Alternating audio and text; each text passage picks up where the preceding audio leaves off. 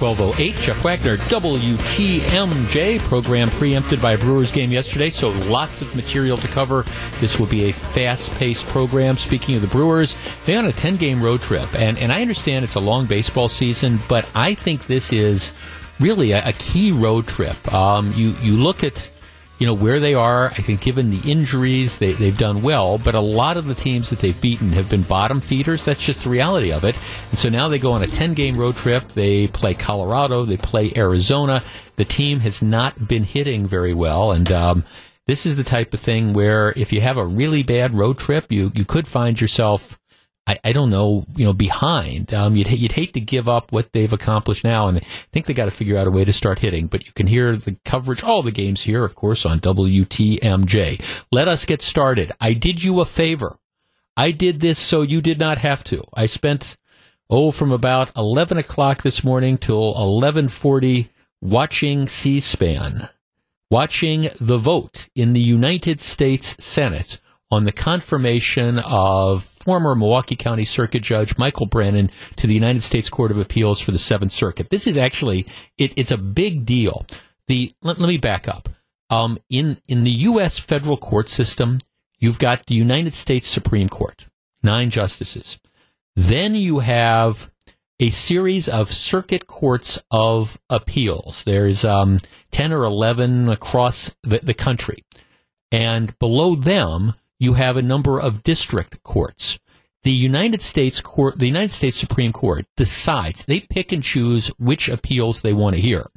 But the Court of Appeals, the local courts of appeal, they handle everything. And that's where a lot of the law is made. So it is a very, very important position.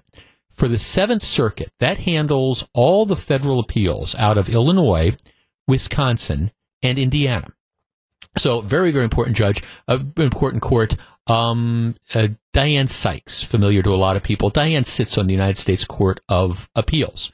There has been, and traditionally, Court of Appeals judges come from the various states that are in the circuit. So again, Seventh Circuit, Wisconsin, Illinois, and Indiana, typically in proportion to the number of congressmen that are in a district.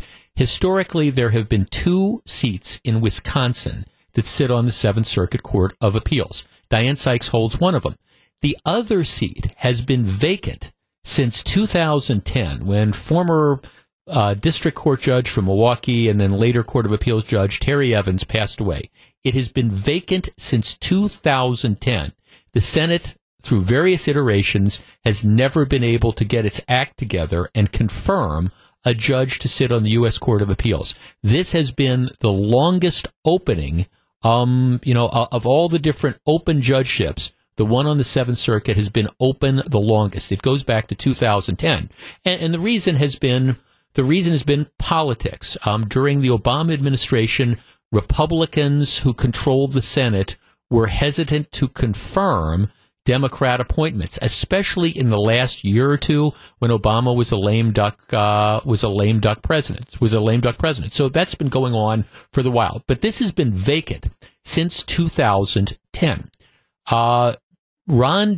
What happened is the person who was nominated now to fill that seat by President Trump is a guy named Mike Brennan. Now, full disclosure, I've known Mike Brennan for over 20 years. He has the absolute perfect resume to be a federal judge. He graduate of Northwestern Law School. He worked in the DA's office. He was a Milwaukee County Circuit Judge for a number of years, and most recently he's been working at a Milwaukee law firm in private practice. He is a conservative. He was the head of the local iteration of the Federalist Society, which is a group of conservative lawyers. But again, the perfect sort of background. Prosecutor, private practice experience, time as a circuit court judge. Nobody argues that Mike Brennan is not qualified to be a Seventh Circuit judge. So this isn't one where, this guy's got questionable credentials. Nobody argues that. Well, anyhow, Tammy Baldwin, because Brennan is a conservative, Tammy Baldwin is intent on blocking appointments by Donald Trump. So what she did is she refused to turn in what is called a blue slip, historically as a matter of Senate courtesy.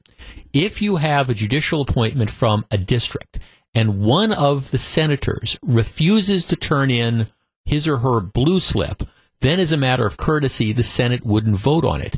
This is effectively a way you have of blocking somebody who you don't like, even if the person is qualified.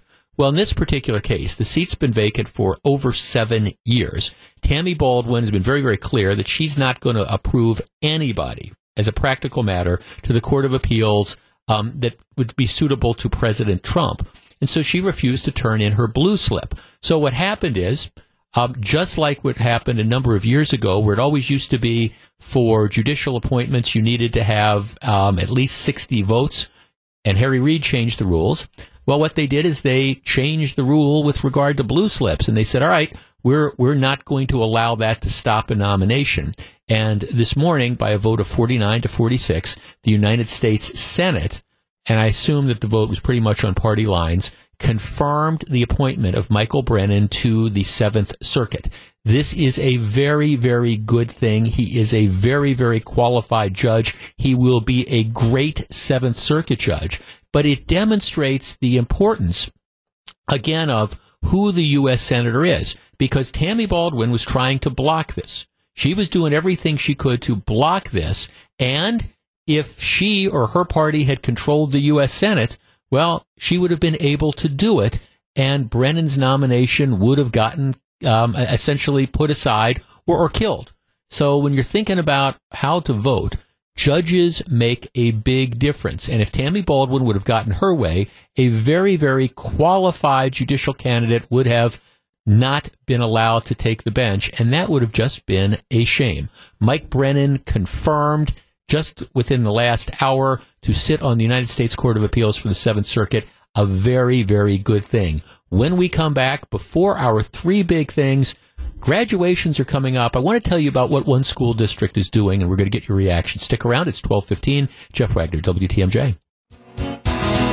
12:18, Jeff Wagner, WTMJ. So very glad to have you with us. The Brewers are in Colorado to kick off a long 10-game road trip. Jeff and Lane are on the call as the Brewers and the Rockies play Game 1 of a 4-game weekend set.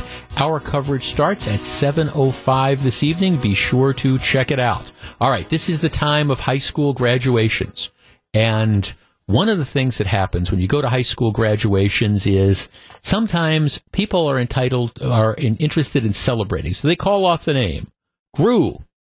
And people will sometimes cheer, hey, Gru made it. We didn't think he would ever do it, but he's graduated. Sometimes people will shout out things, you the man, way to go, all those type of things. And some folks, including some administrators, find it to be annoying. So here's the story. There is a high school, Greenville High School, in Greenville, South Carolina. And what they have done is they have sent out a notice to parents, warning them, parents or other attendees, warning them that if they yell out cheers during graduation, they can be subject to a fine of up to $1,030. Here's the notice. Since graduation is a dignified and solemn occasion, graduating seniors and their guests should behave appropriately. Please ask, this is directed to the attendees, please ask your guests not to call out, cheer, whistle, or applaud during the reading of names and the presentation of diplomas. The possible citation for family members yelling out is $1,030. Now, where this is coming from is that Greenville police, which are responsible and are hired to kind of like supervise the event, Greenville police have the authority to cite and fine people in the audience who create a disturbance or a disruption. And all seniors are given a set of expectations for behavior at graduation for both themselves and their guests. They say, we want the name of every graduate to be heard. If there is cheering and disruption, it can ruin the moment for the next student in line who has also worked hard to achieve the recognition and deserves to have their moment. So what they're saying is, if you yell out, if you shout, you can get a disorderly conduct ticket from the local police who are there to essentially keep order. Right, let's tee this up. 414-799-1620. That is the Accunet Mortgage talk and text line. Graduation is a solemn occasion, no question about it, and people who are yelling and whistling can be a tad disruptive. Is this overkill? The idea that $1,000 fine if you shout out, if you applaud, if you whistle, if you cheer. All right, $1,000. Is that too much? 414-799-1620. That is the Accunet Mortgage talk and text line. Or is this a situation where, well, it is an event where you want people to be serious and solemn, and, nothing's worse than you've waited, for your kid to be walking across that stage and the kid before him, well, people start cheering. Overkill, or, let's put some decorum back. 414-799-1620. That is the Accunet Mortgage talk and text line. Gru is lining up the calls. Let me just kind of start this by saying I appreciate the need for decorum, but, a graduation is a celebration, and it's not like sitting in church. It's a celebration. And some of these schools that just obsess over the idea that, heaven forbid, somebody should cheer or shout out something, I think they really need to take a step back and kind of get a life. Now, it's different if somebody stands up in the back and starts cursing and screaming, but just, all right, somebody is graduating and everybody applauding and whistling and cheering. I don't think it's the end of the world if the person who's reading off the names has to pause 5 or 10 seconds before you read off the next name to get the person through. It is a celebration. 414-799-1620. All right, let's start with Tony in Kenosha. Tony, hello, you're on WTMJ. Hey, how are you doing? I'm good. What do you think? My kids used to go to MATC, and the graduation there was just totally ridiculous. They get so far out of hand after about the first 20 minutes. They take you forever. And it's just no more regular. It just screws everybody else up night if you got plans or anything. Oh, okay. When you say it got out of hand, you're talking about how people would whistle and clap and applaud when somebody went across the thing? Yeah, they'll do that all the time, and it would get so ridiculous. And they make a statement at the beginning. We don't want this happening. It happened anyway. Oh, you got to go down and see the MATC one to actually see what goes on there. It's ridiculous. But I guess. What difference does it make? I mean, okay, so the graduation ceremony takes 90 minutes instead of an hour, or takes 2 hours instead of 90 minutes. For a lot of people, this is kind of a big deal. Why shouldn't people be celebrating?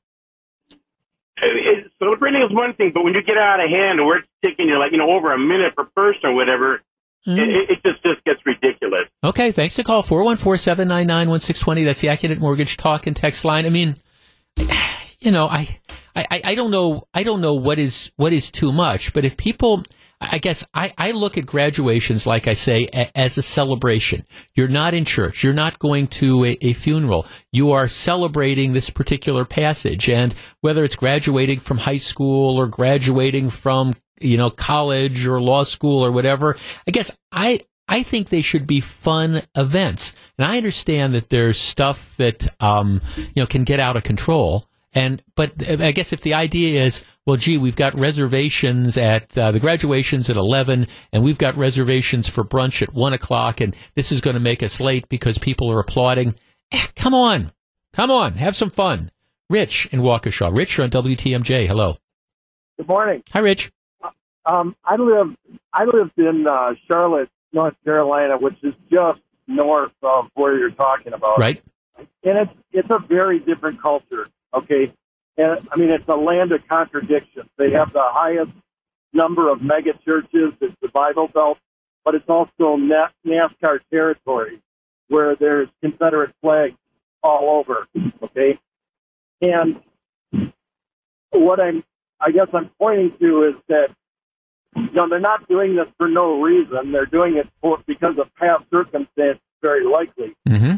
A good example is in 1993, a county that's just 2 counties west of Charlotte, towards the foothills of Charlotte, North Carolina, which, by the way, is the same size as Milwaukee.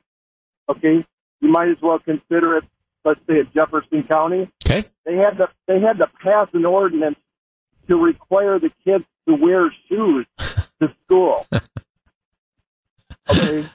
So what you're saying is these are a bunch of hillbillies who are hooting and hollering. That's what you're saying, essentially. I'm saying is that it's very different that you have this you have this community that's very high standard on Sunday where the churches are packed and there's mega churches of 5,000 people, but yet you have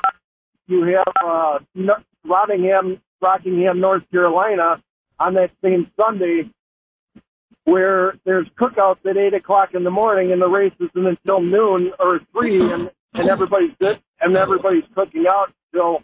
Well, at the same time, Rich, I mean, I've been to opening day for the last 20 some years, maybe more than that, 30 years from the Brewers, and people are doing that. I mean, I guess. I mean, here's sort of the bottom line. I understand that there needs to be some degree of decorum. I get it.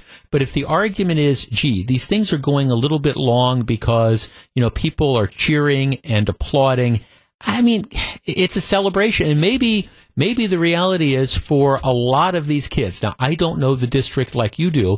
Maybe high school is as far as a bunch of these kids are going to go. And maybe that's something, hey, they've got the high school degree. Here, let's celebrate that type of thing. I mean, to me, disorderly conduct is for, disorderly conduct. And again, if somebody's standing up and screaming and cursing, that's a whole different story. I understand. But this idea that, okay, you're supposed to sit with your, hands, under your legs and just kind of nod politely as people go up there. I just reject that. I think we're taking a lot of the fun out of events. And I know in a couple of weeks I'm going to an 8th grade graduation. Now I understand you can have the whole discussion about, do you, is that really a big deal that people are graduating from 8th grade? But okay, those are the things. We do 8th grade graduations, and I hope people are applauding and cheering for these kids and giving them support. And if it means I got to sit there for an extra 10 minutes, I'm willing to sit there for an extra 10 minutes. And if I don't want to spend that time, well, then maybe I should just go out to the cookout in the first place. 1228, Jeff Wagner, WTMJ. When we come back, 3 big things. Stick around. It's 12:35. Jeff Wagner, WTMJ. All right, let's go through our 3 big things. Story number 1, and now because this is Donald Trump, this story is not getting the attention I think it deserves. This is, in my opinion, it is a screaming front page, above the fold, big bold letters headline, and I think we have to wrestle with the idea of credit where credit is due. North Korea is a rogue nation. It has been a rogue nation for decades. It has played the United States and former presidents, both Republican and Democrat, like a cheap fiddle. North Korea has threatened. North Korea has continued to conduct trying to develop a nuclear capability. They've shot ballistic missiles into the Sea of Japan, and they have maintained that position. They have, from time to time, taken prisoners, U.S. citizens who have been doing nothing other than being in North Korea have been taken. They have essentially been held hostage for years in some cases. That has been the way it has been for the longest time. President Trump takes office and things change. President Trump draws a line in the sand, and I think the regime in North Korea is legitimately afraid to cross over that for perhaps the first time because they are concerned that Trump means exactly what it is that Trump says. So what are the developments? You now have the leader of North Korea, and I say that in quotation marks, meeting with the leader of South Korea. There are proposals that are now on the table that North Korea is willing to give up its efforts to try to, again, become a nuclear power in exchange for reducing or withdrawing certain sanctions. Who knows whether that's going to happen or not, but there are meetings that are taking place. On top of that, there is now a summit that's going to be in Singapore. This was announced today, where President Trump is actually going to meet with the leader of the North Korea regime with an idea towards trying to bring them into the 21st century and ratchet down military tensions. As presumably a show of good faith, what happened 2 days ago is North Korea agreed to release 3 prisoners that had been held for a year or more. And these were prisoners for doing nothing other really than being Americans. North Korea agreed to release them and did in fact release them. And they were brought back to the United States at 2 a.m. today. President Trump and Mrs. Trump met the prisoners who had been returned. Right? These are major, major steps. Now, what are the headline stories and a lot of the talking head shows in the newspaper? Well, former presidential attorney Michael Cohen, he was trying to sell his influence to President Trump, to clients. Okay, 414-799-1620. That is the Accunet Mortgage talk and text line. I recognize that there are people out there who just hate, and I use that word meaning the full implications, hate Donald Trump. And I understand that some of those people are, in fact, in the mainstream media. And the idea is that there's nothing that Donald Trump can do that is correct. I've kind of always joked about this. I'm convinced that if Donald Trump gave everybody each person in America $100 bill out of his pocket, some people would complain that it's a $100 bill. I got to get change. Can't you give me 520s or something like that? But here you have a major, I think, breakthrough. 414-799-1620. That is the Accunet Mortgage talk and text line. I don't know where this is ultimately going to go. And like I say, I don't necessarily think that the North Korean regime can be trusted like you can't trust the Iranian regime. But having said all that, prisoners have been released. There is a summit that has now been scheduled for Singapore, and at least the parties are talking. It is my belief that that is because Donald Trump is the guy in the White House. And if we would have continued with the same sort of passive type of approach that we had over the last 8 years, this would not be happening. So 414-799-1620, that is the Accunet Mortgage talk and text line. Does Trump get credit? Should he get credit for the developments of the last week?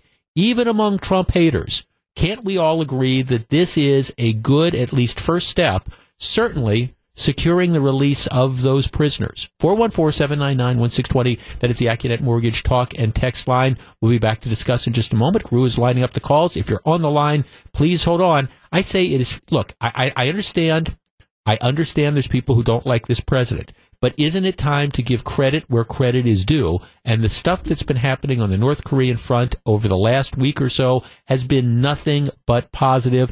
And I believe it's because Trump is in the White House. 1240, Jeff Wagner, WTMJ. Like I say, if you're on the line, please hold on.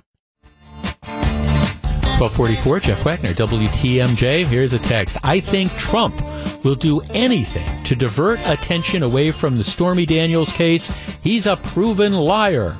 So in other words, I guess the idea is this: we're going to try to secure peace on the Korean Peninsula for the first time since, well, I don't know, before the Korean War. We're going to secure the release of prisoners, but that's all. It's that Donald Trump. It's a diversion to get people away from talking about whether he slept with a woman who makes pornographic films, or they probably weren't doing a lot of sleeping 10 years ago. All right, here's another one. Any interaction Donald Trump has with North Korea gives North Korea legitimacy because it will be the first time in decades they are dealing with an amateur. Okay, well, dealing with a professional for decades hasn't done much to bring North Korea into the world fold, hasn't stopped them from sending off, again, ballistic missiles and continuing to try to develop nuclear testing. I don't know. If your argument is going to be that, well, Trump's an amateur, this is giving them legitimacy. Okay, well, what we've been doing before didn't work. 414-799-1620. Let's start with Mike in Madison. Mike, you're on WTMJ. Hello.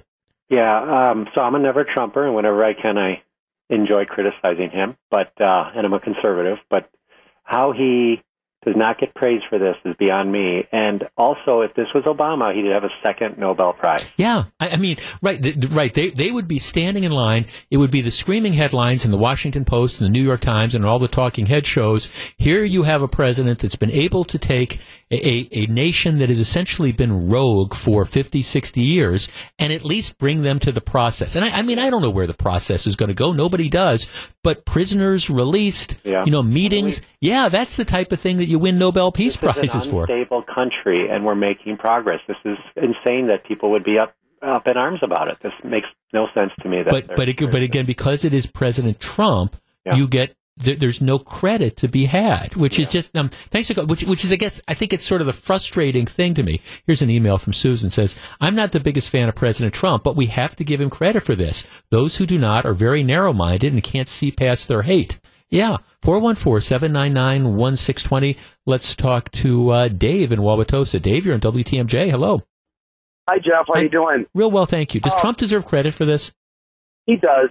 I am going to say, though, that I think just our political climate in our country is such that opposition to a president, they're never going to really allow very much credit to be had. For instance, when Obama, under his watch, killed bin Laden, how much praise and credit was given by conservatives or Republicans for what Obama did? I think it was very short-lived.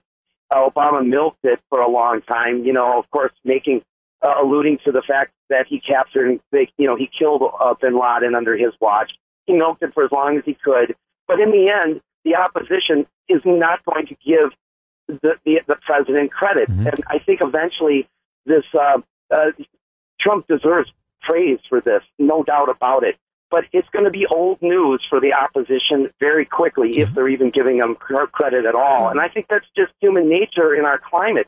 I think there's just no way around it. If this were Barack Obama, would he? Like the guy. Right. If this were Obama, would he be up for the Nobel Peace Prize for this? Well, I don't know. I don't really know about that. Okay. All right. No, fair enough. Okay. Sure. No, thanks. No, but I mean, I understand what you're saying about, again, the polarized climate to the extent, but see, I think, look, there were always people that had the Obama derangement syndrome. I get it. You had some people like the birthers and folks like that. But that did not infect, I think, the mainstream news. That was always a fringe. That was always a fringe component.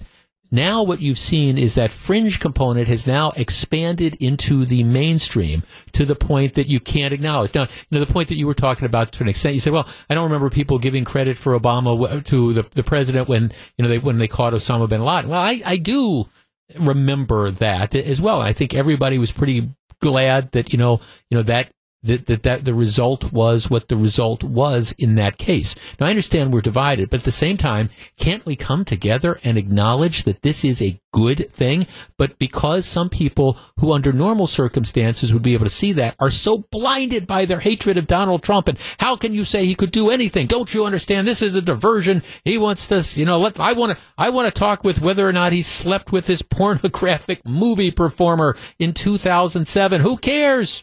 I mean, that's the bottom line. Who cares? If the choice is, Donald Trump slept with somebody in 2007 and is not telling the truth about it, or we've got the lunatic regime in North Korea that may, and I say may, be willing to give up efforts to become a nuclear power. Which one do I care more about? Well, it isn't even close. 414-799-1620. Mike on the Northwest Side. Mike, you're on WTMJ.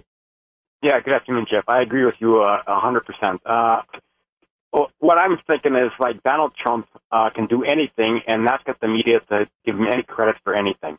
If it was Barack Obama, they'd be screaming and yelling joy for everything that he said. But with Trump getting this arrangement and getting North Korea to come to the table, and actually maybe getting something done, who knows, but we'll see what happens. But at least he's getting there. He should be getting a Nobel Peace Prize, and I think that the media is just like nuts. Well, again, thanks. It was interesting because the day this is announced, I read the New York Times, so you don't have to, and one of the stories is, North Korea can't be trusted. Okay, that's not the article that would have appeared if it was Bill Clinton or Barack Obama. Yeah, I understand that North Korea probably can't be trusted. That's why we're, by the way, pulling out of the Iran deal, because we now know that Iran can't be trusted. But you didn't hear the liberals in the media denouncing that when we entered into that pact a couple years ago. It was, okay, this is going to be great. Here, the world is safer. Well, I don't know that the world is necessarily safer because Iran doesn't appear to be following the deal. My only point is, I understand that Donald Trump is a polarizing president. I understand that he brings a lot of that on himself. I get all that. Understood. But at the same time, have we really gotten to the point where we're so blinded by our political hatred that we can't say, if there's a chance, even just a sliver of a chance, that we're going to have a rogue nation that might stop its efforts to become a nuclear power, or at least develop a nuclear bomb that they can attach to a ballistic missile that they can send towards Japan or send towards Hawaii. I mean, isn't that a good thing? And my answer is, of course it is. And I do firmly believe that that would not be happening if it were not for Donald Trump, because it didn't happen under Barack Obama and it didn't happen under President Bush. There's something different going on, and whether it's back-channel diplomacy, pressure that the United States is causing China to bring on North Korea or whatever, or whether it's just kind of concerns that, Trump is talking tough, and he might be somebody that if we step over that line, he really might do something. All right, no matter how you look at it, if it's working, bring it on. 1252, Jeff Wagner, WTMJ. It's 12:55. Jeff Wagner, WTMJ, coming up in just a couple minutes. Milwaukee County, once a sales tax gets put into place, it rarely goes away, and that's what Milwaukee County is considering doing, keeping the stadium sales tax to pay for a new county courthouse. My idea of that would be non-starter, but we're going to discuss. Matter of fact, I just sent out a tweet on that. You can follow me at Jeff Wagner 620, and I try to keep you updated on some of the stuff we talk about there. In addition, this is one of these sort of dancing with the facts. There appears to be a consideration that on Monday, various Milwaukee public school teachers are planning to call in sick. Now, the union says this is an official plan. And the union, because the union has to say this, because a job action like this would be illegal. And if the union were to formally adopt something like this, the union would be subject to fines and things of the like. Okay, so what appears to be going on is maybe one of these wink, wink, nod, nod things. Well, the union isn't calling for a strike or a sick out or whatever, but, we've always told individual teachers that they need to follow their conscience. If teachers decide to abuse sick leave on Monday, we're going to discuss what the school district should do. Stick around. That is all coming up. All right. Yesterday, it was, I would say amazing. That's not the right word because amazing sometimes has good connotations. It was a demonstration of a politician that has absolutely no sense of self-awareness. Lena Taylor, the embattled state senator from Milwaukee, who's now getting it from all sides. I mean, that's it. Lena Taylor, and everybody knows the story by now. A few weeks ago, she goes into a downtown bank, gets into a dust-up with a teller behind a window. When the teller won't give her the information that she wants, says he's not entitled to do that per bank policy. Instead of just accepting this and moving on, she uses a racial slur in screaming at the teller. It gets so out of control that the Milwaukee police have to come in and, they presumably can't calm her down. She ends up getting a ticket. Instead of just apologizing and paying the ticket, she pulls the Lena Taylor, don't you know who I am? She calls the supervisor. She calls the police. She's complaining. The police are racist. This is all terrible. When, again, it's this out of control behavior by a politician who lacks the impulse control of a fruit fly. Then it comes out that in addition to this, she's apparently being disciplined by the Senate for mistreatment of one of her employees, who apparently ended up getting ultimately paid $80,000 for like a no-show-up sort of job because she complained that she was being bullied and harassed by Senator Taylor. Taylor, of course, denies this whole thing, tries to portray herself as a victim, and then goes on and talks about how her removal from the Finance Committee by the Democrat, the minority leader, is nothing but a political lynching. Of course, here you have the race card being played again. Here's the bottom line. Lena Taylor is a disgrace. And I mean, I haven't said that before because, again, I've known her for a while. I appeared on panels with her and things like that. And I've always believed that the real Lena Taylor is smarter than the character that she plays in public. But the character she plays in public, maybe this is a situation on the left, like the David Clark became, almost a caricature at the end. Lena Taylor has become a caricature of herself. It is a distraction. And ultimately, I mean, here's what's going to happen. She's not up for election this year, but in the interim, I mean, a political lynching, give me a break. 12:59, Jeff Wagner, WTMJ. It's 109, Jeff Wagner, WTMJ.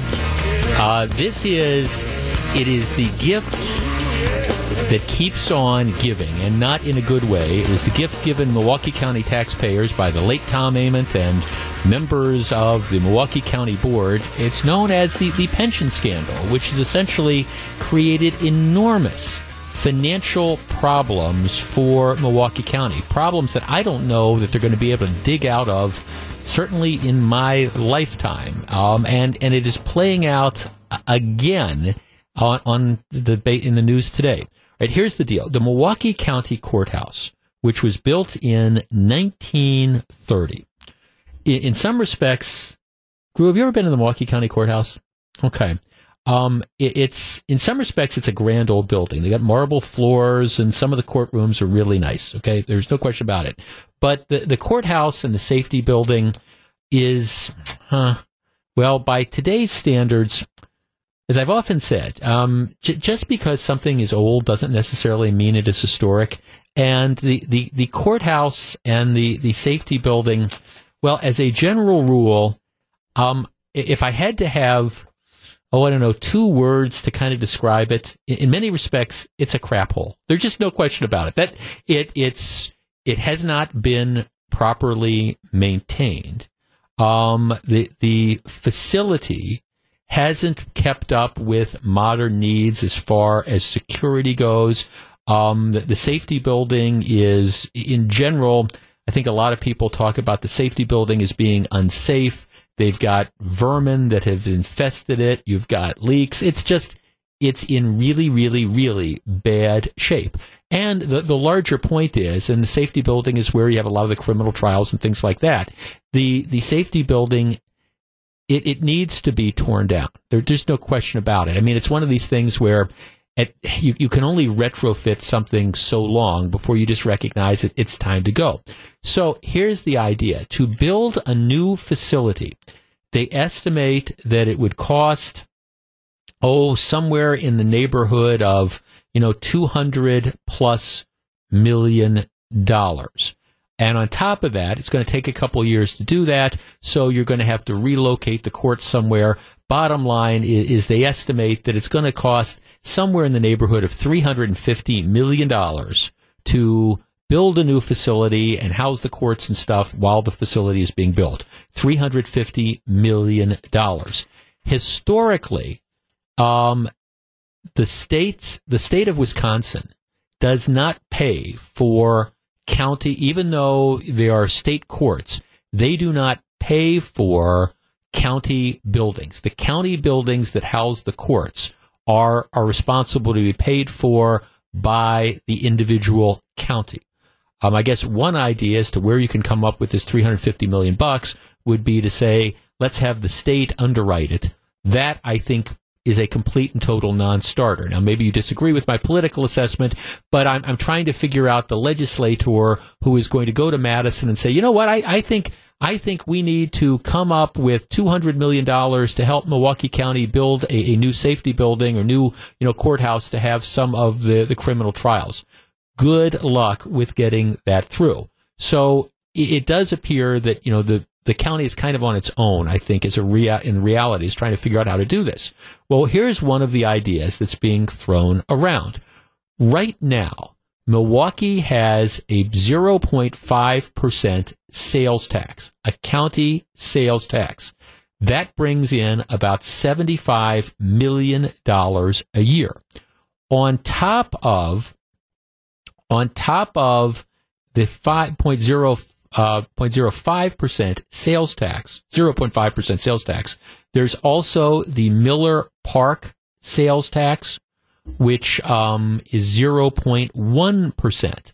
That sales tax is supposed to sunset after Miller Park is the bonding to pay for Miller Park is repaid in 2019 or 2020. So one of the things that they are looking at is either doubling the Milwaukee County sales tax. Doubling the Milwaukee County sales tax. In that case, it would generate an extra $75 million. So theoretically, the new courthouse could be paid for in maybe, 4 years. If you were to continue the Miller Park sales tax, that generates about $15 million a year. So, you'd have to have that into effect for, 10, 20 years, whatever, to get the money that you need. All right, our number, 414-799-1620. That is the Acunet Mortgage talk and text line. It is my sense that either doubling the county's regular sales tax and raising it to 0.1%, or extending the Miller Park sales tax for as many years as you need to do it, or theoretically doing both. It seems to me that these are both complete and total non-starters. Now, I understand that, the building needs to be built and the money has to come from somewhere. My point is, I don't think residents of Milwaukee County have any interest at all in either doubling the sales tax or in continuing the Miller Park sales tax. And I think if people are exploring that as an option, it would be, in my words, a non-starter. But let's tee this up. 414-799-1620. That is the Acunet Mortgage talk and text line. And again, I think a lot of these problems come back to the fact that Milwaukee County is a financial train wreck, due in large but not exclusive part to the problems they have with the pension scandal. But I just don't get a sense for county taxpayers that they're going to be willing to pay substantially more in the sales tax or agree to extend Milwaukee's county's portion of the Miller Park sales tax for the next 10 or 20 years. Am I wrong? 414-799-1620. That's the Acunet Mortgage talk and text line. We discuss next. If you're on the line, please hold on. All right. Sales tax increase to build the courthouse. Good idea, bad idea, or just a dreadful idea that is a complete non-starter. 414-799-1620. If you're on the line, please hold on. It's 116. This is Jeff Wagner, WTMJ. 119, Jeff Wagner, WTMJ. And just so you understand, in Wisconsin, there is a state sales tax of 5 cents on the dollar. In Milwaukee County, there is a county sales tax of an additional 0.05 cents. And on top of that, there's the Miller Park sales tax, which is an extra, 0.1%. So, if you buy something in Milwaukee, the tax rate is 5.6%. In order to pay for a new courthouse, new safety building, one of the ideas is let's double the county's portion of the sales tax, or alternatively, once the Miller Park sales tax sunsets, let's just keep that in place. We'll raise, Milwaukee County could raise about $15 million a year. That means it would essentially be a permanent sales tax. It would be a permanent 0.1% increase. You could, if you doubled the sales tax, you could generate the money you needed in maybe 3 or 4 years. Do Milwaukee County residents care about that? 414-799-1620. Let's start with Colin in Racine. You're on WTMJ. Hey, how you doing? Real well, thank you, sir. Yeah, with the theories, though, that sales tax for Millville Park is an infinite tax. The way what idiots drew it up, whatever problems that the stadium foresees in the future, they can reinstate that extra 0.1% tax. So in order for you to say, well, it ends in 2020, in 2019, next year, the roof breaks, well, now they just took more money out of that funding. You guys in Racine are still angry about that being included in that 5-county tax, aren't you? Yeah, we are, because it's it's mostly Milwaukee residents that are going to the Brewers games. Right. Right. I mean, Racine has, the Kenosha, something fish. Right. And I think Racine has its own, minor league team. Okay, well, in fairness, though, I don't think, as a matter of fact, don't think, nobody is talking about extending that Miller Park sales tax to make you and Racine pay for a new county courthouse. This would be something that would be exclusively for county residents. But your point is, they could do that, and then we could decide we need to reinstate the 5-county tax, so it could be even worse for county residents. Exactly. And then on top of that, I mean, they were talking about taxing, the 5 counties for the new Bucs Stadium, too, which obviously didn't go through. Right. But if they were just to increase the 1 from 0.5 to 1 or 1.2% in Milwaukee County, that's not really that big of a hike. It's doubling it. Yeah, it's doubling it. But it's doubling it. I mean, you're talking, a half a penny to a penny on the dollar. Well, that's right. No, that's it. I mean, thanks for seeing. That's what you're right. See, that's what the argument trying to sell it will be. That it's only a penny here. It's only a penny there. Now, you're talking about now. If you were to double. The idea, let's say you would double the Milwaukee County portion of the sales tax. You're right. That would be a penny on every dollar, and it would generate a bunch of money. So does it not matter? Have we gotten to the point that, okay, a penny on a dollar, so, it's a dime on $10, you kind of do the math there. People don't notice it, and I think that's what a lot of politicians think.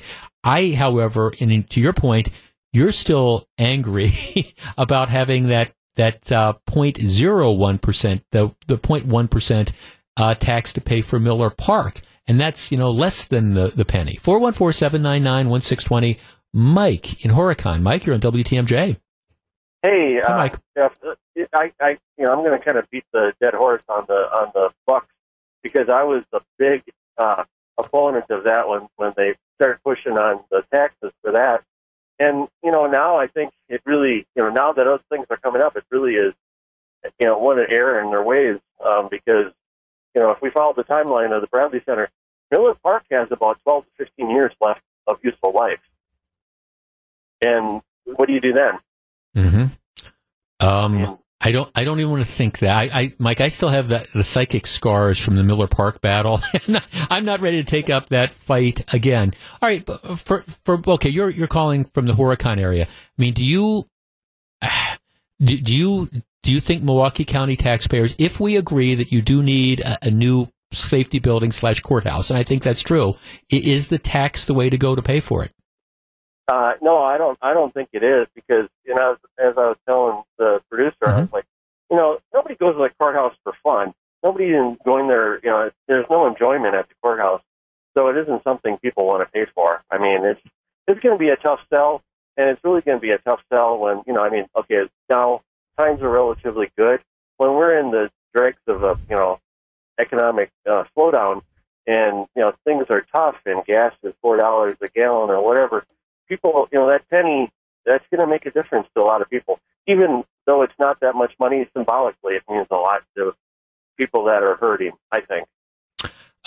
Yeah, well, I mean, that's where part of the struggle is. Now, thanks for coming. One of the other options that you have is to, instead of imposing a general tax, you can make the people who use it pay for it. And by that I mean, what you could do is you could increase filing fees. You could increase assessments.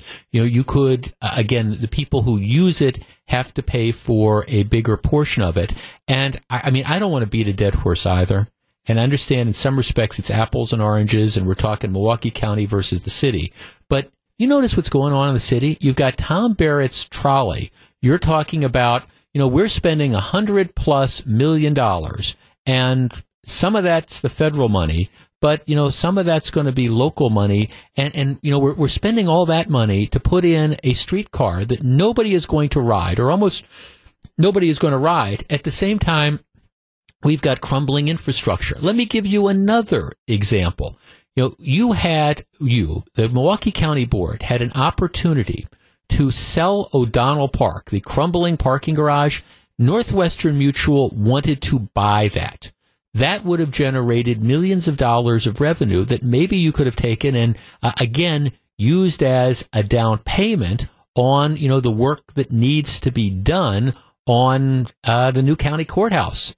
There's all sorts of different options. And part of the thing has been, I think the county board has been, and the county executive, have just been short-sighted time after time after time when it comes to reacting to problems and saying, okay, we're going to spend this money, or, we don't want to sell some county parkland. Well, okay, no, sell an unused or an underused falling down parking structure, get dough for it, and then use that dough to try to do something that you need. 414-799-1620. Let's talk to Karen in Wauwatosa. Karen, you're on WTMJ. Hello.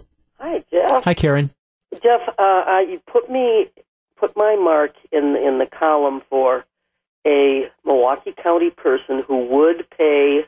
I have no problem paying the 1.5, whatever that, a penny and a half for a new, safety building.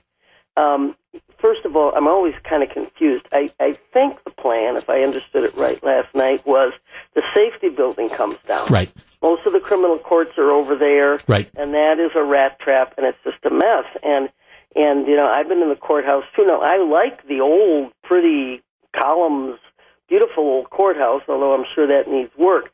But right now, I'm just saying, take down that safety building and make it useful. I couldn't agree with you more when it comes to the silly stuff that gets paid, like the streetcar. But this is a county thing, right? Mm-hmm. I mean, no, it's a county, right? It's the county courthouse. It's not the city. Let me just talk about the big picture with you, Karen. How could something like this be allowed to happen? I mean, that's one of the frustrating things too. It's not something that occurred overnight. It's been like this and getting worse for years and years and years. And I guess it's frustrating to me that instead of dealing with this problem and properly maintaining it, you get to a point where now they essentially say it has to be leveled. Yeah. That's an excellent question, Jeff. I think it's just that, when it comes to these, you just push it and push it and push it. It's not in the budget. You're right. Making up a budget. You don't want a budget for it. They put little Band-Aids on all this. I have a friend who worked in that building for years and years and years with the criminal court system. And I mean, it's not even healthy. No, see, I'm with you. See, this is the problem. Something does need to be done. I continue to believe, though, I think a tax is a non-starter.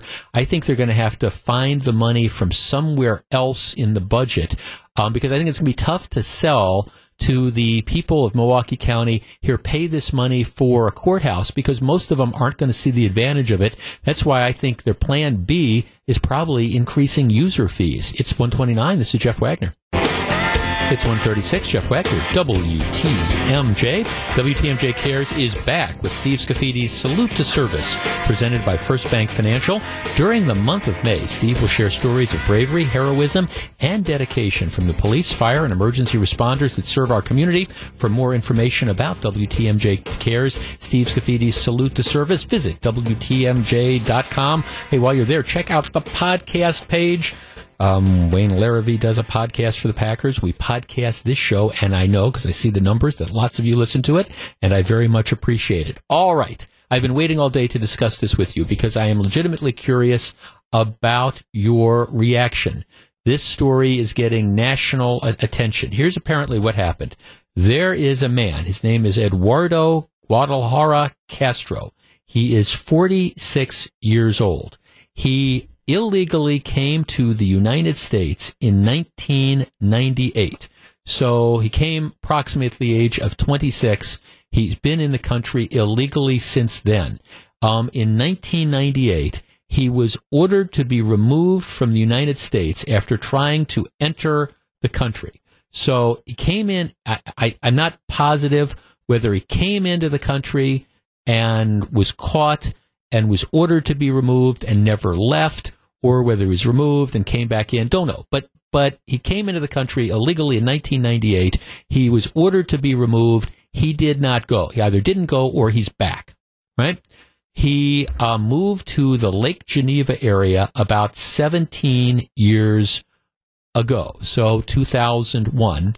He married. He has 4 children who were born in the U.S. So as a result, those children that are born in the U.S., they are U.S. citizens. Even though he was in the country illegally, even though he had been ordered to leave and didn't, the kids are U.S. citizens. He's been in the country for about 20 years. He runs a small business that employs 3 people making wooden pallets for factories. Okay, so that's the background of this.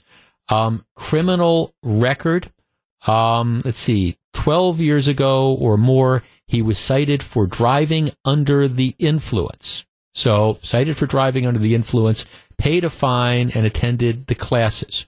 But he was in the country illegally, and nobody did anything after he got caught for drunk driving.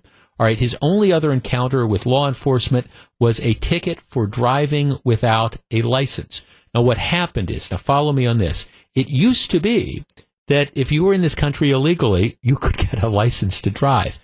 In Wisconsin, since 2006, you can't get a license. So he's in this country illegally. He's not eligible for a license, but he's driving regardless.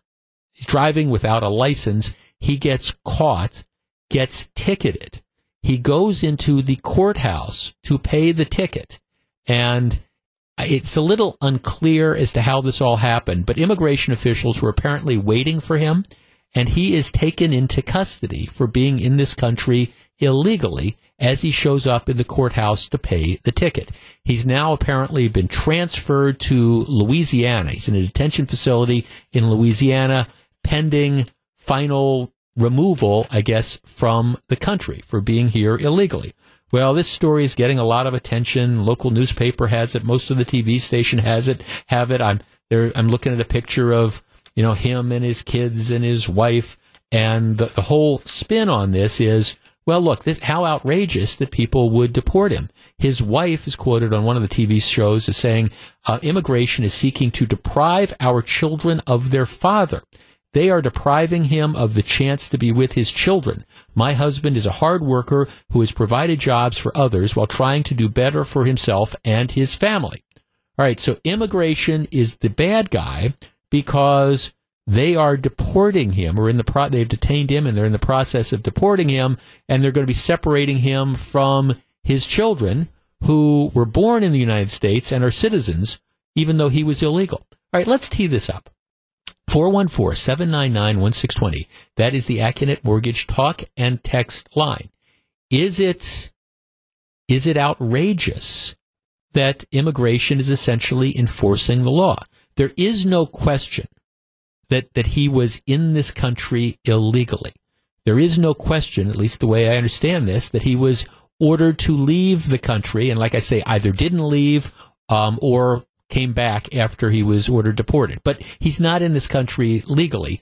There's no secret of that. He's lived here for 20 years. He's fathered 4 children. He's got this small business, but now he's been apprehended and he's being sent back. All right. Is this an outrage? 414-799-1620 is the number. I'll tell you where I come down on this, and we'll discuss. But does this bother you that he's now been caught as he goes in to pay the traffic ticket, and now they're sending him back, and mom is like, they're separating my husband from his children. They're breaking up the family. Okay, well, who's responsible for that? We'll discuss next. If you're on the line, please hold on. It's 1:42. This is Jeff Wagner, WTMJ.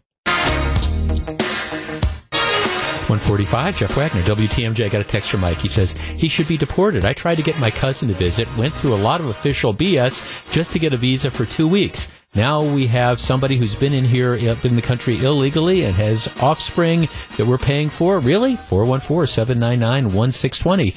All right, if you're just tuning in, here's the story. Guy comes into this country illegally 20 years ago, ends up settling in Lake Geneva. They caught him, and they ordered him deported. They ordered him sent back, and he either left and came back in, or he never left. So, whatever. He's been here for the last 20 years. Last 17 years, he's been in Lake Geneva. 1 drunken driving ticket. He is also driving without a driver's license. Now, people in the country illegally can't get Wisconsin driver's licenses. So he gets caught. He gets a ticket. He goes in to pay the ticket. immigration scoops him up, and now he's in Louisiana awaiting deportation. This has become a cause celeb. All right, should we just let him stay in the country? His wife, and I don't know what her status is. A number of people are asking me, is she here legally or not? I honestly don't know. But the kids they're born in the U.S. The kids are U.S. citizens. And so the argument is, how can you send this man back? You're breaking up the family. 414-799-1620. Let's talk to Jeff in Racine. Jeff, good afternoon. Hi, how are we doing today? Real well, thank you. Okay, is it cruel and heartless to send the guy back to Mexico? No, it's not. It's cruel and heartless that somebody can be here this long. And, like, I'm not an expert on citizenship or immigration, but how long does it take to file the paperwork and get it done the right way? Well, I think part of the problem, I think he might have, since he entered illegally, he would have probably had to leave and then, apply to come in. But you're right. But he didn't do any of that. Exactly. That's the end of it's like saying, okay, when I turned 16, why did I go apply and get a driver's license? I should just start driving. And then after 20 years, when I get caught and they go, well, you can't drive because you don't have a license. Well, what do you mean I can't? It's the citizens in this country. We are killed to death with paperwork and permits and fees and all this stuff we have to do. You build a house, you got to go get this. But then someone from outside the country can just come in, do whatever they want, and then it's a heartbreaking story when they get kicked out because they did something wrong. Yeah, no, thanks. I want to get as many calls as I can. Now, part of the story is apparently sometime recently he's filed for something called a U visa or whatever, but he's been in the country for 20 years. And interestingly enough, has come into contact with the criminal justice system, like the drunk driving citation. To me, it is kind of mind-boggling that you can come into the court, get a drunk driving citation. I understand in Wisconsin that's civil, not criminal. As somebody who's here illegally, and you're not on anybody's radar screen. Okay, here's the text. The process of becoming a legal resident is impossibly difficult. A person unfamiliar with this situation just doesn't know. Leave him here. He made some mistakes, but it's not worth tearing apart families. Now that's an interesting concept, and I try to think about how other countries would deal with that. In Gru, who's producing the show. All right, let us say that 10 years ago I decided, you know what, I want to go live in France. I want to go live in the south of France. South of France is beautiful, but I either didn't get a visa, or I just decided I snuck in one day, and I'm there for 5 years or whatever, and the authorities come upon me. Are they just gonna look the other way? And my answer is no. In any other country in the world, or most other countries in the world, they're going to send you back.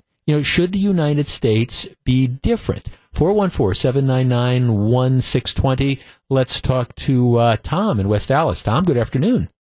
Hi, good afternoon. Hey, that last texter about it's not worth breaking up families. You know what? You're going to hate me for this. They're right. You know what I think they should do? Hey, pack the wife and children up, and they can go with them and support him and help him make his way back. Well, that's... I don't have any... I'm not trying to be a knob about that, but seriously, the only people I feel sorry for are the children. What's going through your mind when you're engaging and starting a family with a person who's here illegally? These are the consequences of his actions. Well, right, and see that's this idea. I understand the term has fallen out of favor, but the term that used to be used was, anchor baby, and people don't like that because they say it's offensive. But the idea is, you come into this country illegally, you have a child in this country, that child is then a citizen, so that child becomes like the anchor. That's that then says, well, you can't deport people. And see, I think you're right. If I was in this country illegally, I would do everything I could to do whatever I have to do to get into the country legally, so then it's no problem. But you're right. If we're talking about breaking up families, it's really not immigration that's doing it. It's the choices that the man made over the course of the years. Exactly. They're just doing their jobs. These people essentially knew that this was a possible outcome, is that this could happen. Yep. They went along and made this life anyways, and now they get caught, and they're the victim? No, the children are the victim here, not the couple. They made extremely poor choices. Right. And I understand all that about path to citizenship is not easy, nor is it cheap. But my God, how long was the guy here? 20 years? You tell me you couldn't have started something back then? Well, I mean, thanks. And it might be, again, I don't claim to be an expert on citizenship. It might be, I think if you're in this country illegally, it's very, very difficult. I think you have to leave. You've got to leave and then, try to start the process of coming back in. But at the same time, that's the type of stuff. That's this type of stuff that you do. And I guess I think, reasonable people can argue about whether or not, given the number of people we've got living in this country illegally, what do they say, 9, 10, 11 million, whatever that number is, whether or not, this is one of the guys that needs to be the priority of enforcement. It doesn't change the fact that he's been in this country illegally for a long time and has known about that. It's no secret. He's known about it. Now, he's driving without a license. There's all these different aspects. I mean, what if he gets in? What if he was in it? And I understand this is maybe a small sort of thing, but what if this guy driving without a license gets involved in an automobile accident? I mean, seriously, hurts somebody or whatever, doesn't have a license to drive. You've got that impact as well. I recognize that we maybe have to figure out a better way for our immigration system to work, because you don't have the resources to deport 10 or 11 million people. But at the same time, when immigration catches somebody who is admittedly in this country illegally and has been in this country illegally, I just don't think you can say, well, he's got 4 kids, so that's a reason to not send him back, that we just ignore the law. There's an exception to the law. If you've been in the community and you've lived here for 10 or 12 or 15 or 20 years, we'll put an asterisk in, and you've had a couple kids. Here, we don't want to break up the family, so you stay. No, there is a choice to breaking up the family, and that choice is have the minor kids, go with dad and go back, to wherever it was that dad came from. And I understand that might sound heartless, but at the same time, I don't know, would you go to another country, go there illegally, and expect to stay if you got caught? When we've talked about this before, I get calls from people who either had it happen to them or knew people who, went on a visa. Visas, I got a student visa to stay for 60 or 90 days in some country, and on the 91st day, they've got the authorities banging on the door saying, hey, time to go. It's not that they're not good people. It's not that they're not productive people. It's just time's up. Time to go. If you want to come back, fine, do it the right way. 155, Jeff Wagner, WTMJ. 157, Jeff Wagner, WTMJ. And I confess that one of the things that kind of informs my take on these immigration issues is I know multiple people, and some who are very close to me, who are not U.S. citizens, or at least weren't U.S. citizens when they came into this country, who played by all the rules. Went through all the hoops, kept track of the number of days they were legally allowed to stay in the U.S., all these type of things, played by the rules, jumped through all these hoops, and admittedly, the hoops can be somewhat daunting, but did it to do it the right way. And apparently there is this segment of society who says, well, okay, that doesn't make any difference. You shouldn't have to play by the rules. You shouldn't have to keep track of this stuff. You should just, if you can come in and you can, we'll let you stay as long as you're able to avoid detection for a certain length of time. That's in many respects, at least in my opinion, an insult to the folks who do it right, who go to all the trouble to, all right, how am I going to get into this country legally? And then, what am I going to do to stay here legally? It is an insult to all the people who follow the rules and do it right and jump through the hoops if we suddenly say, well, okay, for the people that didn't, for the people who were told to leave, well, we're going to ignore it. Now, you can make an argument that maybe it should have been more aggressive in identifying somebody who's in this country illegally, and the fact that it's kind of ridiculous that you could get arrested or get picked up for drunk driving and still be in the country without any sort of immigration activity until now. That's a fair point. That's a fair point, but it doesn't change the underlying circumstance of, if you want to stay in this country, do it the right way. 159, Jeff Wagner, WTMJ.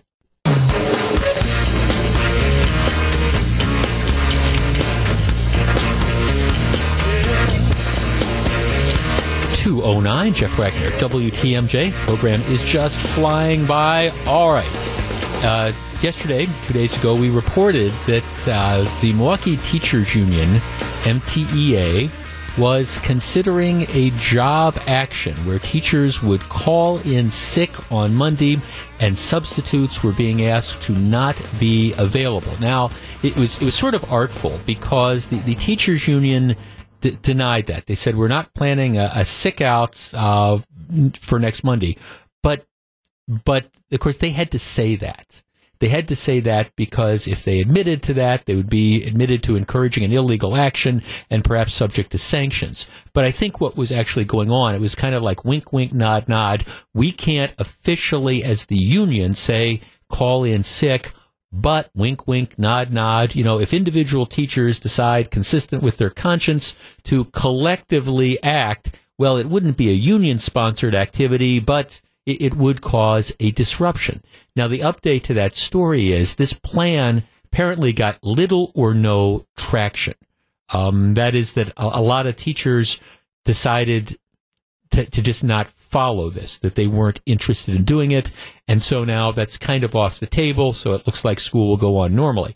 Now, I've got a couple comments, and then we're going to open up the phone lines. I think, first of all, I think this is a credit to individual teachers that to the extent this was a wink, wink, nod, nod plan by the union to try to make a statement, it is a credit to individual teachers that they decided not to go along with this and say, no, we're going to be in classes. That's number one. Number two, I happen to think that this would have been counterproductive because not showing up in school, I think, risks a huge backlash among parents and among the general community who might be otherwise sympathetic perhaps to some of the issues that MPS faces. But if the teachers decided to, either sponsored by the union or not, engage in this type of behavior, I don't think that would have worked out well. Third, forget counterproductive. I think this would have been absolutely useless because I don't know what it is that the teachers are trying to accomplish. The reality is that the state budget is done. So it's not a question of going to Madison and asking for the state to kick more money back to MPS. I mean, the budget pretty much is what the budget is. And so, the MPS board is saying, okay, these are what our expenses are. Healthcare is going up. We've built in a 2% increase, cost of living increase into this. And we've still got this shortfall. Unless you want us to take away your cost of living raise, which nobody wants to do, we got to come up with this money from somewhere. And as a result, that means we've got to pull money from places. So I don't know what a job action would have accomplished because the money is either there or it isn't there. I mean, you can, if your kid decides that, he wants, I don't know, a $200 pair of, Michael Jordan gym shoes or whatever, and, you don't have that money in your checking account, your kid can go and he can protest all he wants, but if the money's not in the checking account, it's not going to happen. So that's just kind of the reality that MPS faces. Nevertheless, you've got teachers that are angry and they're looking for something to do. They're also, I think, looking at some of these statewide actions that were taken in some other states, Arizona, West Virginia, and they had various degrees of success. West Virginia, the legislature ended up giving the teachers kind of what they wanted. Arizona, not as much. So the MPS teachers are starting to think, okay, well, maybe if we undertake some sort of job action, it will turn things around. 414-799-1620. That is the Accunet Mortgage talk and text line. I don't know how this whole budget thing should end up shaping up. I don't. I know that there's some substitute teacher who's on a hunger strike, demanding that the school board extend full benefits to the substitute teachers. Good luck with that. Not sure that that's going to happen. But, I mean, the teachers don't like the budget that is out there. Some of them are considering a job action. And even though this called-in sick day is off the table, at least for the time being, who knows if they're going to do something in the future. I think a job action like this, just I think it wouldn't have worked on Monday. I think it's not going to work in the future. And to the extent you're trying to get something done, I think you work within the system. Lord knows that the teachers union in Milwaukee still, while WEAC in general is a paper tiger, teachers union in Milwaukee still has a lot of clout in trying to elect school board members and the like. Isn't that the more effective way to try to do something than trying to do some form of job action that is in all likelihood going to be illegal and counterproductive? 414-799-1620. That's the Accident Mortgage talk and text line. Would some sort of job action, would a strike, would that work? Would it bring people around to the side of the teachers who engage in it, or would it just make matters worse? 414-799-1620. I am clearly on the side of it would not help the cause at all. We'll discuss next. It's 2:14. Jeff Wagner, WTMJ. 2:17. Jeff Wagner, 620 WTMJ. I think it's a very good thing that this kind of wink, wink, nod, nod, let's all call in sick for school on Monday, that is apparently off the table. And I think it's a credit to individual teachers that apparently they were not willing to go along with a strategy that I think would have been a real loser of a strategy. Let's talk to Kathy in Hales Corners. Hi, Kathy. Hello. Hi. My question to you is that you have a lot of things that you feel that is wrong, but what would you suggest these teachers do? That their salary and what they'll be bringing home and any benefits is being cut, their class size is increasing. Do you know what the average Milwaukee public school teacher earns in salary and benefits? Do you know? I would guess probably someplace in the 30s. $100,000. Average. I would love to see that in print. Well, I tell you what, I can direct you. Matter of fact, I can direct. Where would you direct me? Well, I would direct. Matter of fact, go pick up the Journal Sentinel, May 8th. Turn to the section that May 8th. Pardon me. May 8th of this year. Milwaukee public school teachers apparently could use a history lesson. Let me quote you, actually, because it's talking about the history of Act 10. Wisconsin teachers remain reasonably well paid. Even back in 2011, the average Milwaukee public school teacher earned more than $100,000 in pay per year in pay and benefits. Now, that includes both. So that was in what year? Are you saying that was in what year? Well, that was the numbers I have are from 2011. Okay, so you're talking 2011. We're in the year 2000. So you think that the pay and salary is now $30,000? Come on, Kathy. You admit it. You have no idea what the average teacher makes. I pretty much do. I have a guess. Yeah, you guess $30,000. I have a guess, and I think you don't really know other than what you're reading from a newspaper. And I would guess if you had to poll most of these teachers, they're not making anywhere near $100,000. Well, it's including benefits. And also, now please let me. You like to talk a lot. Allow me to. Well, but you were wrong. You just said $30,000. You're not close to being right. You don't get your own facts, Kathy. I feel strongly that you are wrong in the $100,000. Okay, well, you feel strongly. Show me where it's $30,000. You feel I'm wrong. Okay. Show me where it's 30. Kathy, you got to stop punching your phone there. We're getting to buttons. I'm not punching my phone. Okay. So but you asked me, what would I do if I were a teacher? First, I wouldn't violate the law. I'll tell you exactly, Kathy. You got to stop that, Kathy. I'm sorry that the beeping is driving people nuts. Here's what you do. First of all, if you don't like your working conditions, if it's so onerous, no basic human dignity, all that type of stuff, if the grass is greener and you can get a better job somewhere else, you go get that better job. You move to a different school district, you do whatever. Okay, that's it. Or you get out of teaching and you go do something else. If it's really so onerous. Or let's say you want to do something, you want to try to bring about change. Well, all right, then you run for the school board. Or then you use your collective pressure to elect members of the school board who are going to be sympathetic to you.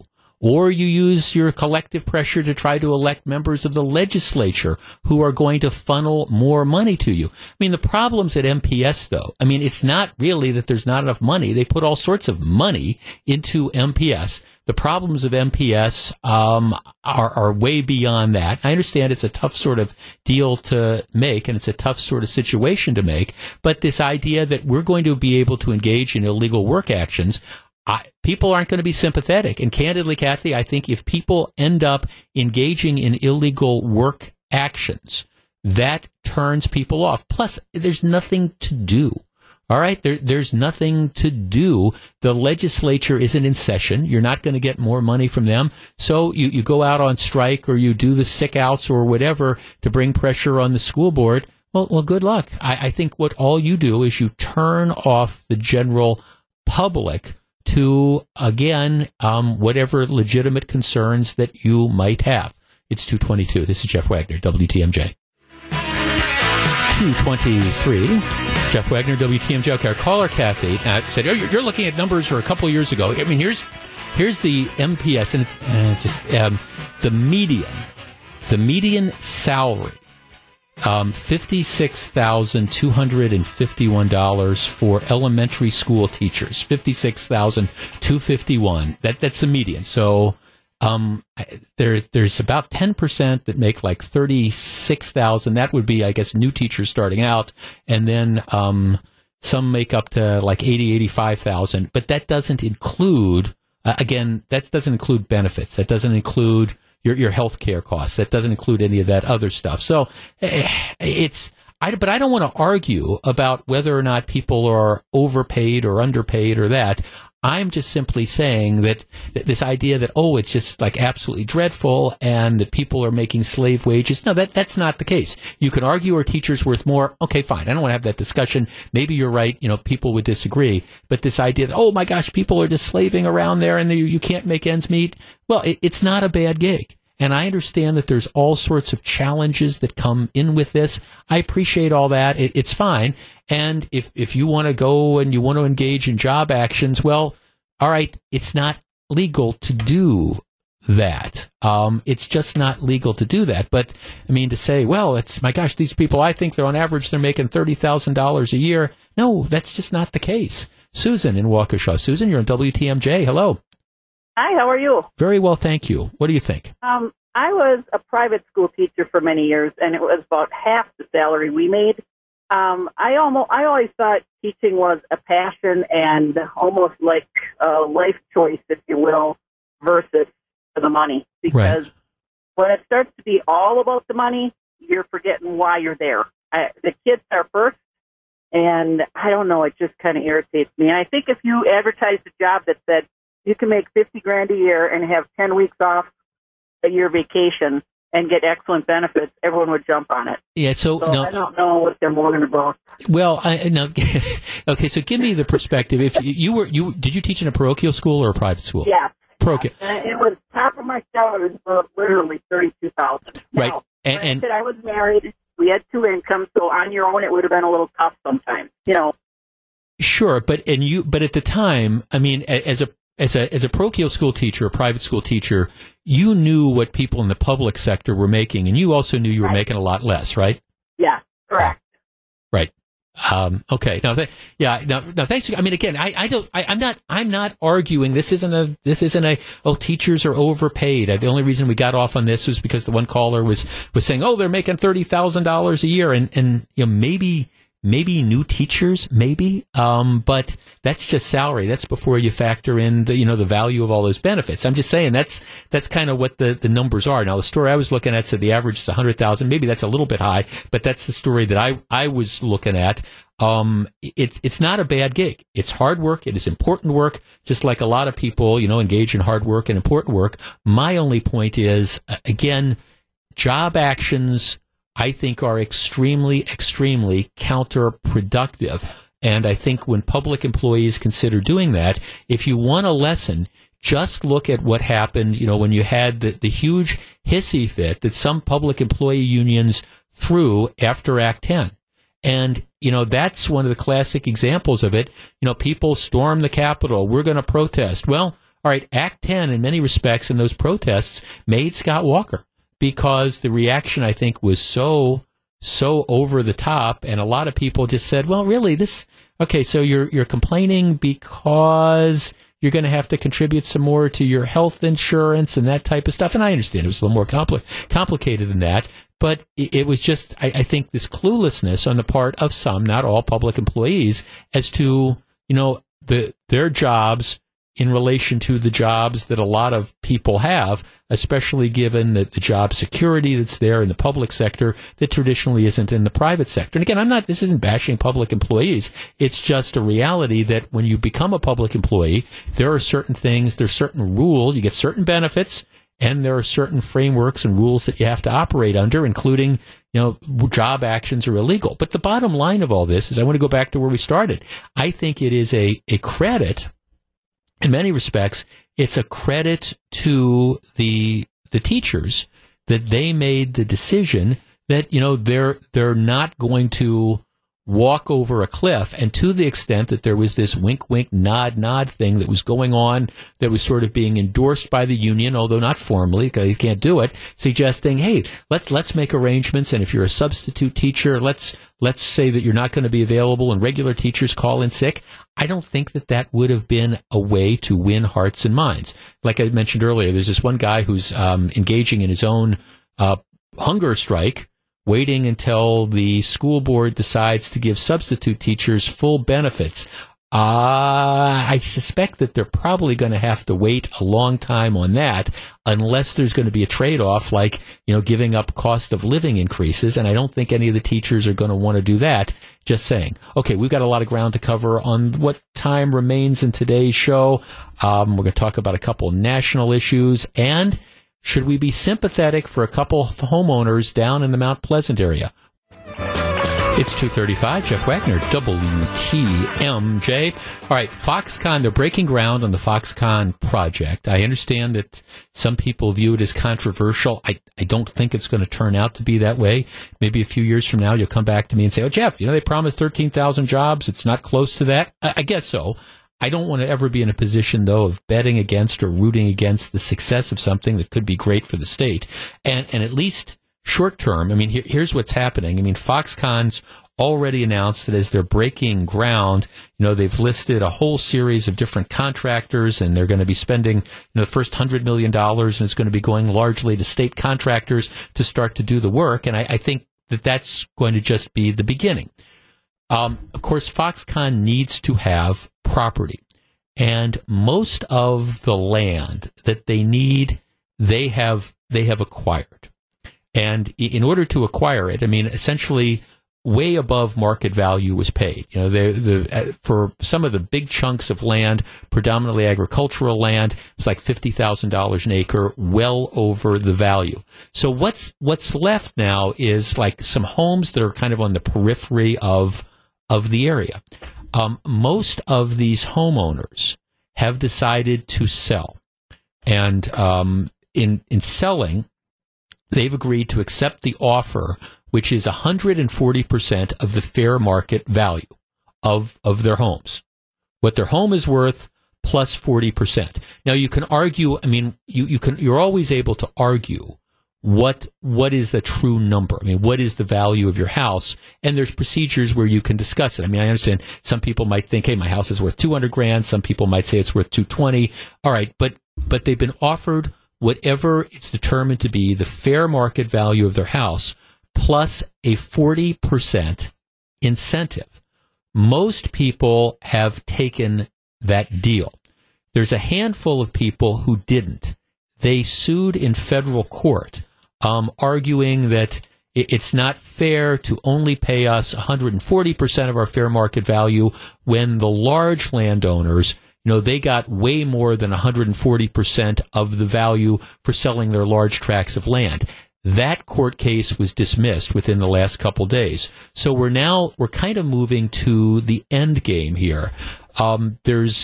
It appears that for those homeowners that don't sell, they're really going to be kind of out of luck in trying to fight the eminent domain takeover, because for most of them, they're going to lose their property because roads are going to run through it or whatever.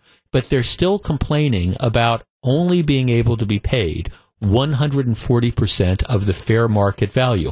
And there's been stories in the local TV over the last couple days, big story in the paper today, homeowners are saying, well, this is off. The Journal Sentinel quotes somebody who says, well, we moved into this house a couple years ago, and it was going to be our forever home. It wasn't just a house, but it was a part of a community, and now we have to, abandon this.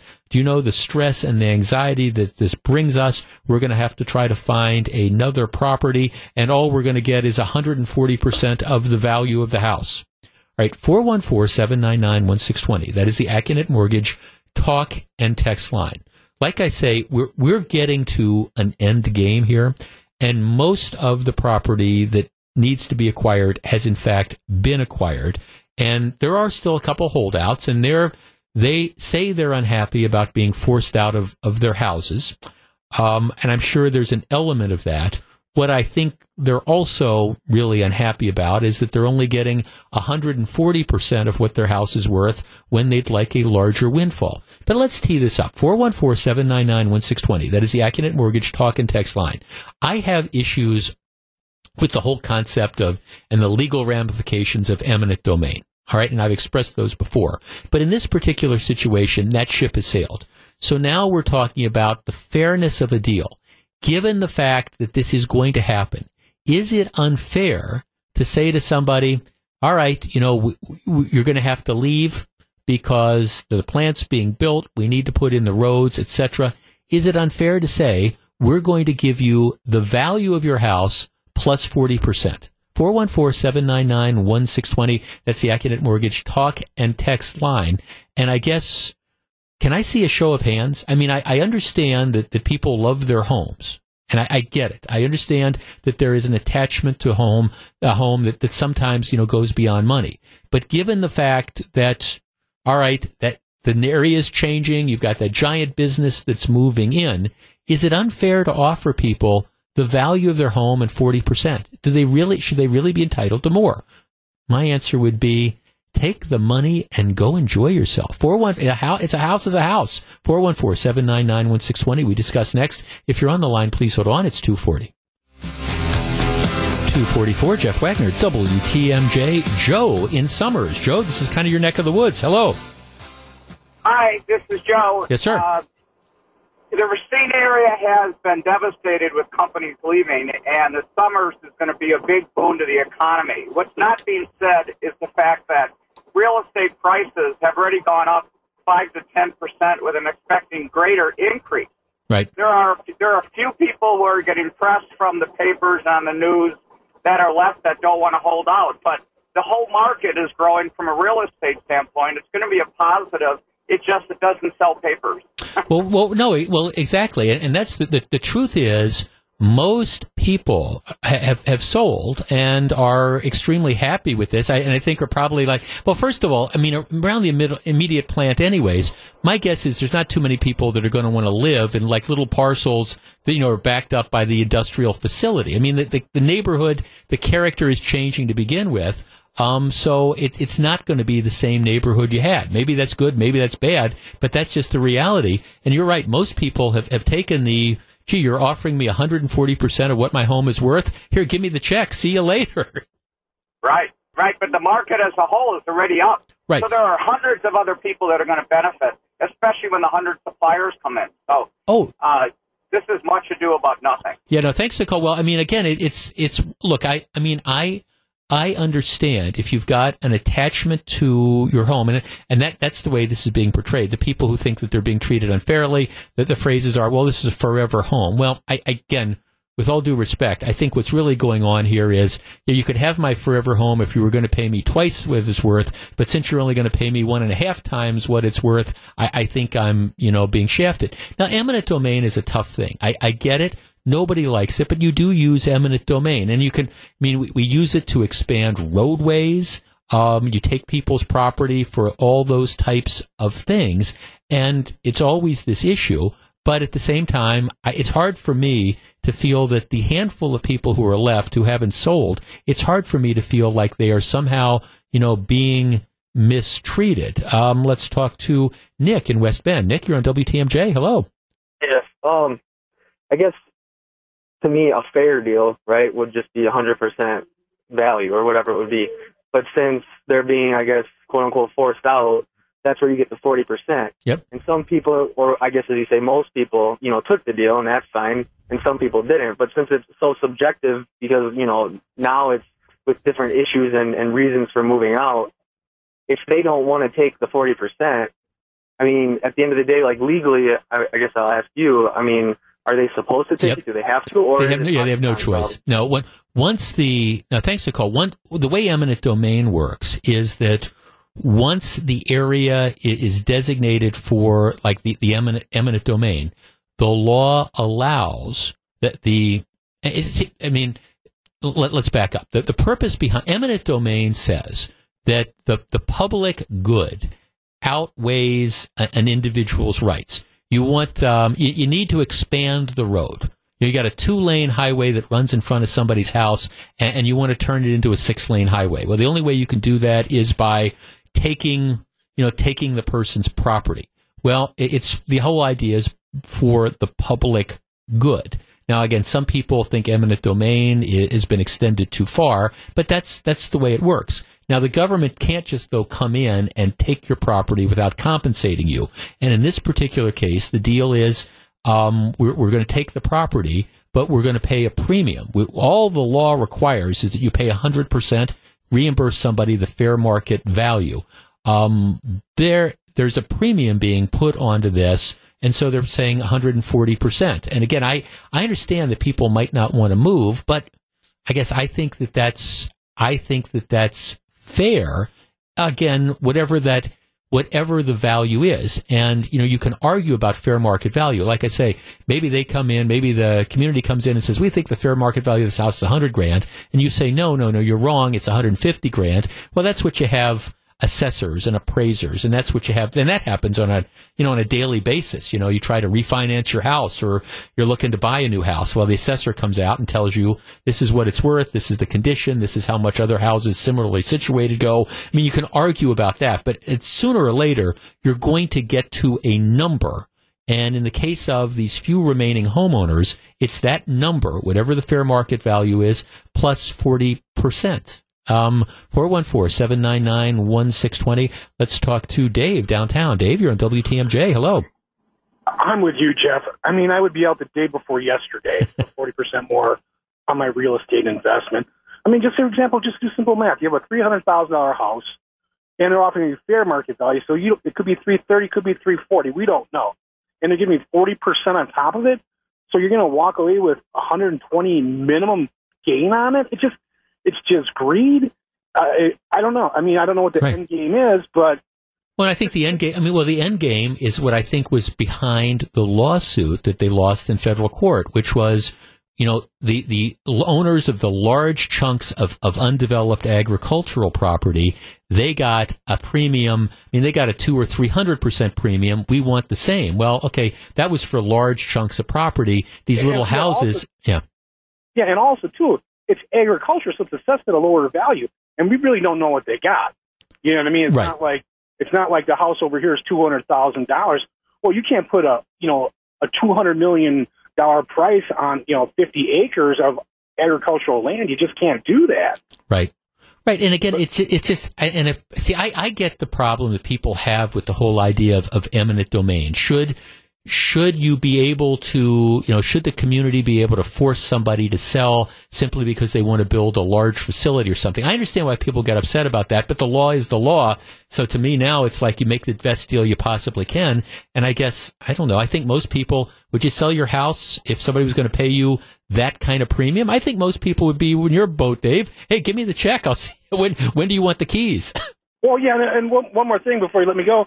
It's also the effect, too, like eminent domain. They just feel like a shopping mall can be eminent domain. Yes. A Chuck E. Cheese can be eminent domain if it's for the good of the community. So right, no, and you're stuck. It's right, you are stuck. And that kind of backs up. There's a very controversial Supreme Court decision from about, I'm going to say it's about 10 years ago now, that said that eminent domain has always allowed the government to come in and get rid of blighted areas. Either an area that was like blighted, for example, you've got a rundown part of town. Eminent domain always allowed you to come in and if you declare the area as blighted, you could tear that down and you could build again the new housing, the new whatever. Blighted has been expanded to mean economically blighted. So if there's a better, more profitable use, you can now do the same thing. That's a very controversial decision, and I've argued against that in the Supreme Court's decision in that case. But it is what it is, and you've got these folks who now live in this area who are kind of caught up in it. And I guess the bottom line is, the other thing I would say is to some of these homeowners, be careful what you wish for, because my guess is some of these properties on the periphery of Foxconn, now they don't need it really for the plant. Now they need it for like roads and stuff, which has always been a traditional thing with eminent domain. Honestly, if they decided one day that they're just going to pay the people 100% the fair market value, I think legally they could get away with that. At least that's my initial kind of off-the-cuff impression of this. So, sometimes you have to be careful. I mean, I am somewhat sympathetic to the people who are being forced out of their quote-unquote forever homes, but that's just the way the cookie crumbles. At the end of the day, it's a house, and if you sell your house and you get an extra 40% on top of it, okay, well, I mean, that at least kind of softens the blow. All right, it is 2:53. I've got to take a quick break. When we come back, we're going to find out what John McCure has on his mind for Wisconsin's Afternoon News. Please stick around.